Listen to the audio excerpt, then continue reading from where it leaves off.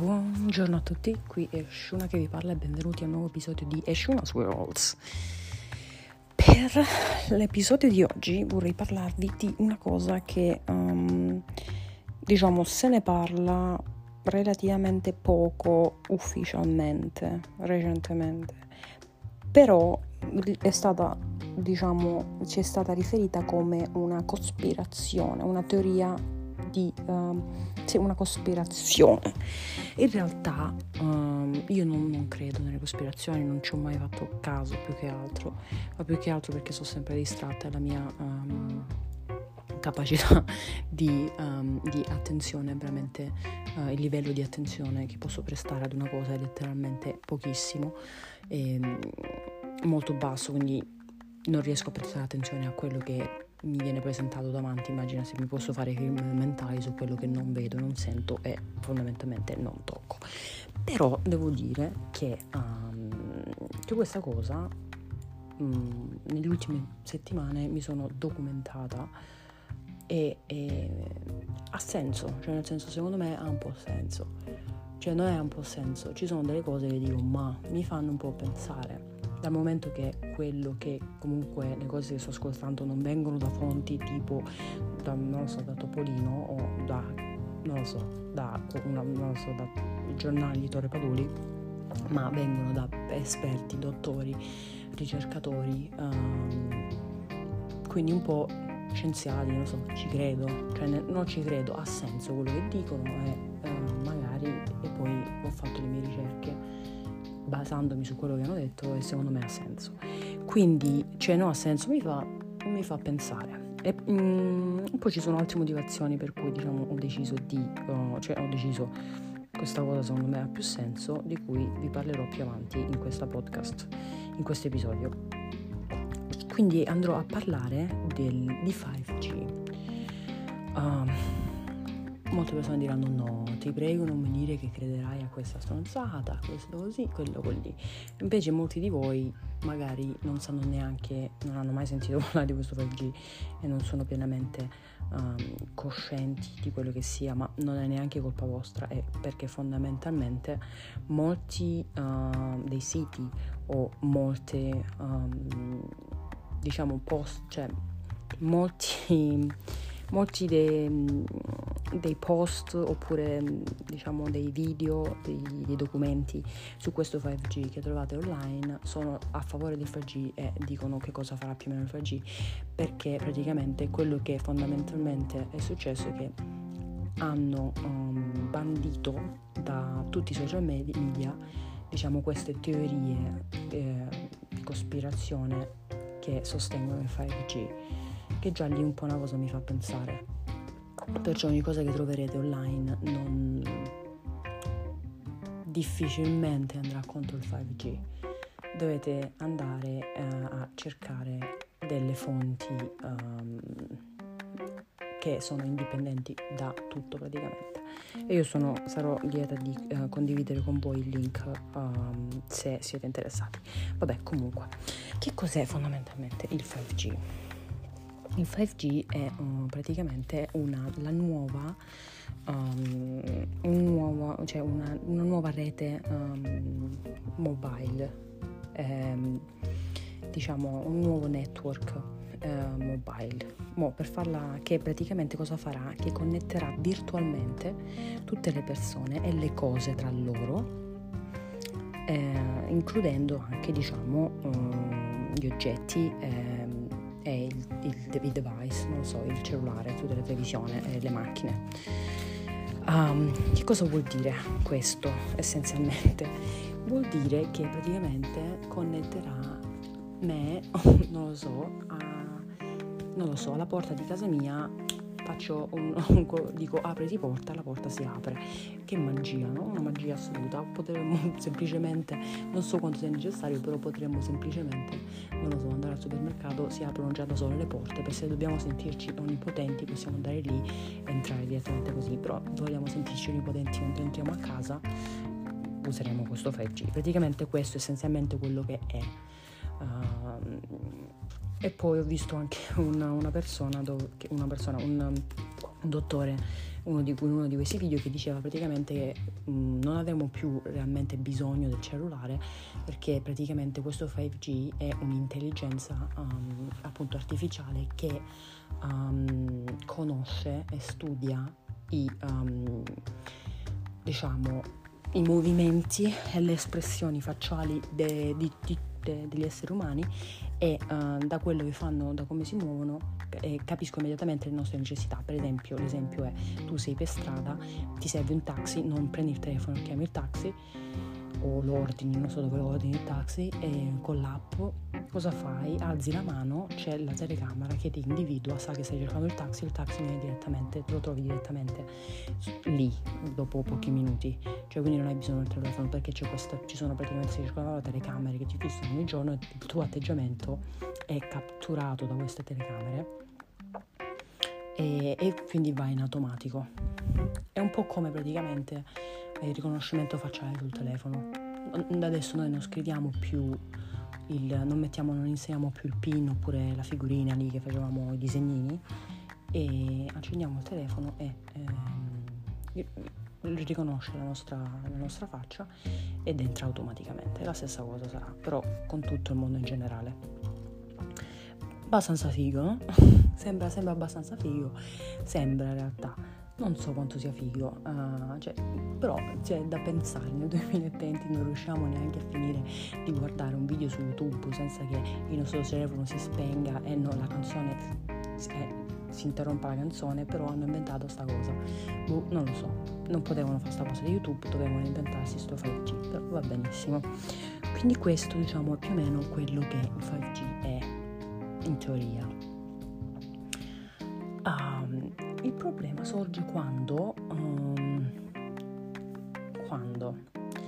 per parlare di questa cosa, cioè non sappiamo esattamente gli effetti che questo 5G abbia, le radiazioni di questo 5G abbiano sulla salute degli esseri umani. Ci sono stati diversi studi che hanno provato che l'esposizione alle onde radioattive del 3G, sto parlando del 3G in questo momento, del 4G, siano a lungo termine siano dannose, cioè un'esposizione costante a queste onde magnetiche siano dannose per l'uomo e portano, diciamo, a sviluppare, diciamo, dei tumori a lungo termine, diciamo. E questo sto parlando in questo momento del 3G e del 4G. Il 5G, per connettere, diciamo, tutte queste persone e cose contemporaneamente o tra di loro, ha la potenza è molto maggiore, ma di molto maggiore. Quindi le onde magnetiche sono praticamente alle stelle. E la cosa che non è divertente, mi viene da ridere perché non lo so, perché non vorrei piangere, è che non hanno testato diciamo non hanno testato il 5G, cioè non hanno testato l'effetto che ha il 5G sugli esseri umani, perché giustamente uno dice: ma scusami, perché lo devo testare quando sappiamo già che il 4G è cancerogeno per noi, perché il 5G ci uccide direttamente. Però, cioè, nel senso, hanno detto: vabbè, però sai che facciamo? Non lo testiamo, nascondiamo questo dettaglio, tanto nessuno lo noterà. Non lo testiamo, lasciamolo lì, e tanto nessuno noterà, tanto sono stupidi e non se lo chiederanno mai. E poi il problema tanto sparirà da sé. È un po' come dire, che ne so, è un po' come dire, tipo, che ne so, la cucina è in fiamme, chiudiamo la porta, andiamo a dormire, chi se ne frega, tanto il problema non c'è, è in cucina che sta in fiamme, non è che tutta la casa è in fiamme, sono dettagli, cioè la cucina la isoliamo chiudendo la porta e io me ne vado a dormire tranquillamente. Un modo per evitare un problema, diciamo, è nasconderlo. Quindi loro hanno deciso: vabbè, non lo facciamo, perché dobbiamo perdere tempo a fare queste ricerche, non le facciamo proprio e basta. Che uno già lì dice: ma anche meno. Recentemente è stato associato questo 5G al virus. In realtà, nel senso, no? Non parlerò del virus, no? Però durante questo lockdown ci hanno detto: non potete uscire di casa, dovete uscire di casa solo se fate un lavoro, per esempio, essenziale o fondamentale all'aiuto, diciamo, degli esseri umani, che ne sono degli esseri umani. Comunque, se dovete fare qualcosa di urgente per la propria sopravvivenza, dovete andare a prendere da mangiare, oppure fate un lavoro appunto come un dottore, una come si chiama? Non lo so, vabbè, fate un lavoro essenziale, solo in quel caso potete uscire di casa, altrimenti dovete stare chiusi in casa. Quindi dovete uscire solo per necessità. Però, cioè, nel senso, necessità vera, non andare, non so, a fare picnic con gli amici. Però, cioè, nel senso, ed ha senso, giusto? Però dobbiamo sapere che durante questo lockdown, in tutto il mondo, in tutta la nazione, hanno installato queste torri del 5G. Io mi dico, no? È un lavoro essenziale? Abbiamo davvero bisogno di andare, cioè, di un internet, la connessione internet più veloce mentre stiamo a casa? Cioè, la necessità di questo 5G in questo momento dove sta? Io non la vedo sinceramente come una necessità. Questo 5G non mi sta salvando dal virus in questo momento. Cioè, per quale cavolo di motivo mi dovete mettere queste torri in questo istante? Vabbè, e quello è una cosa. In più, dal momento che non ci sono state ricerche sul genere umano, cioè di quanto faccia male, diciamo, queste 5G sul genere umano,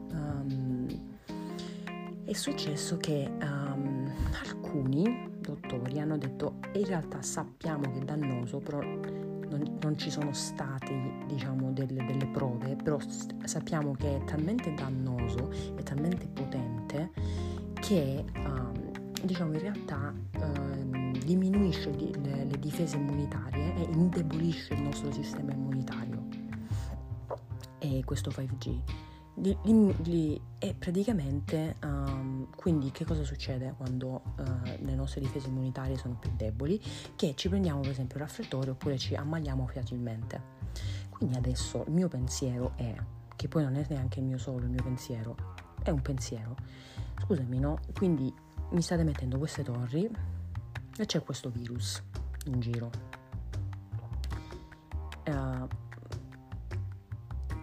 Quindi, cioè, se tutto il nostro sistema immunitario, perché quel 5G copre tutte le zone, cioè è ovunque, quindi tutte le nostre difese immunitarie di tutto il genere umano è minore. Questo virus è già in giro, quindi è più facile che noi prendiamo il virus, è più facile che essere attaccati da questo virus se le nostre difese immunitarie sono già basse. E quindi questo spiega la velocità e la rapidità di quel virus, perché e quindi lì già è un'altra cosa che non comprendo. È un po' come attaccare il sistema immunitario 2 volte, cioè già sotto attacco dal virus, poi mi metti pure questi sant'antoni scusate l'espressione, di 5G e addio, scusami, e quindi già è una cosa che non quadra.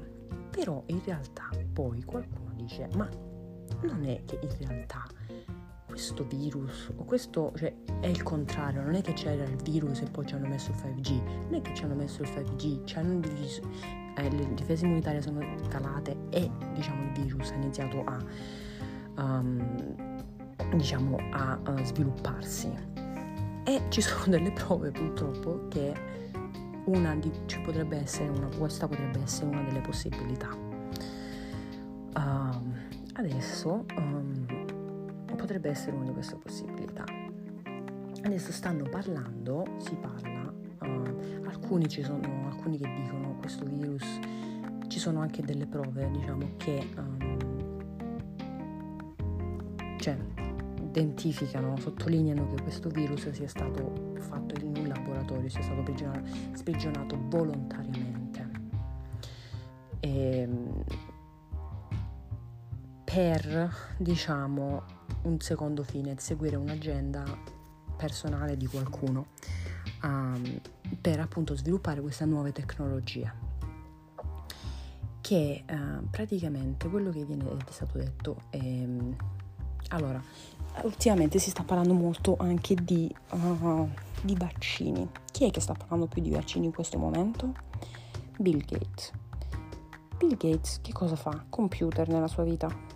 Cioè, nel senso, io non riesco a capacitarmi quest'uomo perché parla di vaccini se lui fa computer, innanzitutto. Secondo, informazioni che facilmente trovabili dimostrano che Bill Gates finanzia tutte le aziende farmaceutiche, non so neanche se questa è la parola che si posso usare, nel mondo. Cioè, nel senso, perché una persona che si occupa di computer è interessata, cioè si occupa di medicina. Se tu hai studiato computer, tu ti occupi di computer. È un po' come dire: se io mi sento male, sono malata, vado al centro della Apple a farmi visitare dai tecnici lì. È un po' la stessa cosa, non ha molto senso.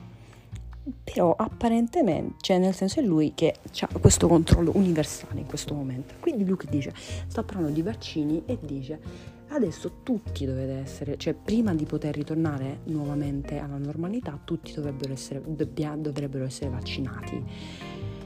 Allora adesso alcuni dicono che questo vaccino contenga un microchip che praticamente praticamente dirà esattamente dove siamo in ogni momento, in ogni cosa, qualsiasi cosa facciamo nel mondo in generale. Questa potrebbe essere una teoria, potrebbe essere una teoria di cospirazione, però nel senso è un po' tipo, non mi sorprenderebbe dal momento che una persona che parla una persona che fa computer si sta mettendo a fare vaccini, non mi sorprenderebbe sinceramente. E quindi diciamo c'è anche questo da tenere in considerazione. Un'altra cosa da tenere in considerazione è che invece altri esperti di vaccini dicono che questo vaccino che stanno cercando di fare non ha prima di tutto non ha senso, perché fondamentalmente non stanno più diagnosticando neanche le persone. Se tu tossisci è coronavirus, se tu non lo so starnutisci è coronavirus, cioè ogni cosa la stanno associando, quindi non ci sono neanche prove specifiche che tu abbia questo virus o no, quindi è inutile che non puoi fare il vaccino a tutto il mondo. Se qualcuno ce l'ha già avuto, poi comunque è immune, è stato dimostrato l'immunità, cioè non capisco per quale motivo devi farlo anche a loro. Quindi la cosa è un po' tipo e quindi la cosa del microchip ha più senso, dico ok, è strano, cioè nel senso per me è un po', non lo so, un po' strano. E inoltre mo si stanno inventando questa una app, ti scarichi l'app per salvare, non ho ancora capito la funzionalità dell'app. Praticamente se tu c'hai il vaccino, cioè se tu hai il virus, sanno dove sei e con chi vai in contatto, così evitano di divulgarlo. Però in realtà è basato su cosa fondamentalmente? Perché non fanno nei tamponi, non ci dicono esattamente, cioè non vengono a farti a vedere se effettivamente è il virus. Se tu hai un sintomo, per loro è virus, quindi che cosa metto sull'app? Che c'ho il virus e poi non è vero? Cioè l'app non ha senso se effettivamente non sei stato testato, e questi test non li fanno. Quindi non c'è un collegamento secondo me molto normale tra le cose, non funziona secondo me ci sono dei collegamenti strani, quindi non saprei, non lo so, è un complotto, ci stanno cercando di controllare, potrebbe essere, poi secondo me ognuno poi ha la sua opinione, ognuno ha il suo punto di vista, però secondo me dovremmo informarci un po' più da soli, perché un'altra cosa che mi ha fatto un po' non credere, mi ha incuriosito di tutta la vicenda è che praticamente, non so come funziona in Italia, però qui diciamo tutte le persone, tutti i siti stanno parlando di questa cosa sono stati bloccati tipo eliminati da YouTube, da tutti i social media. Questa connessione tra il 5G e il virus non deve esistere su ogni piattaforma, su nessuna piattaforma online. Mo voglio dire, se tu non hai niente da nascondere, no? Che te costa? Tu vai ufficialmente, ti presenti, fai un live in televisione nazionale e dicendo: non vi preoccupate, questa teoria di cospirazione non è vera. Punto. Se non hai niente da nascondere, perché la devi nascondere? Cioè, nel senso, dai la possibilità alle persone di vedere la cosa da un'altra prospettiva e poi scelgono loro. Se tu la nascondi una cosa, già lì la situazione è un po' tipo ok, perché la nascondi? Cioè, se una cosa non è vera, non la devi nascondere, giusto? Cioè, lo dici semplicemente. Ci sono tante porcate che girano sui social media, ma non credo che questa sia stata così scandalosa da doverla bloccare. Ed è per questo il motivo per cui troverete molti articoli che parlano a favore dei social, ma non molti che vanno contro, perché fondamentalmente quelli che vanno contro sono stati eliminati. Però ci sono delle fonti indipendenti dallo Stato, da tutto, che è stato creato un sito che praticamente è indipendente, diciamo, da tutto, e non possono fondamentalmente buttarlo giù perché non, al momento, perché appunto non è collegato a nulla.